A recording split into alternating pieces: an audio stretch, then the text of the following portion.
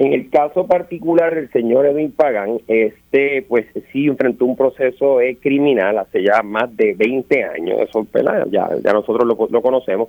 Él tiene que haber, como fue un delito menos grave, finalmente él se declara culpable, pero tiene que haber llevado a cabo un proceso de limpieza de antecedentes penales, que es un proceso cobijado por la ley, y por ende, pues tiene que tener un certificado de antecedentes penales. O sea, que es posible que él tenga un certificado de antecedentes penales. Es posible positivo. Que tenga un certificado de antecedentes penales positivo. Si es así, no está invalidado.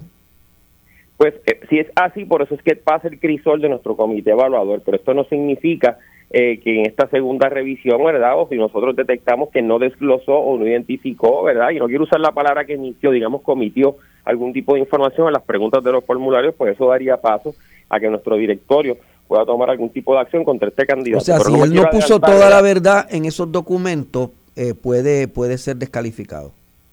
Correcto, ¿verdad? Pero no me quiero adelantar porque hay que respetarle un debido proceso de ley.